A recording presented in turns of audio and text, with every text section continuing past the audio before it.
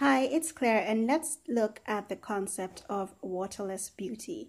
I love K beauty, so I noticed when South Korean brands marketed their waterless products as being more concentrated and therefore more effective than other products. Next thing I knew, Western brands took waterless beauty to mean products that have no water from an eco conscious standpoint, as they should, because water scarcity is a major global issue. 1 in 9 people doesn't have access to clean drinking water. So it's important for the beauty industry to pay attention to water. But I have questions about this waterless beauty because whether it's a balm, oil, powder, floral water, all my research points to it being impossible for a product to be truly waterless.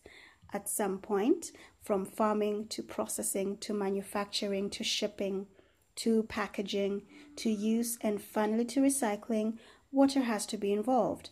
Why don't we encourage brands to be more water responsible? Because the water required for all these stages is greater than the water needed in the formulation itself. Let's ask waterless brands like Ethique, Pinch of Color, Owa, and Unilever's Love, Beauty and Planet how water responsible they are. What do you think?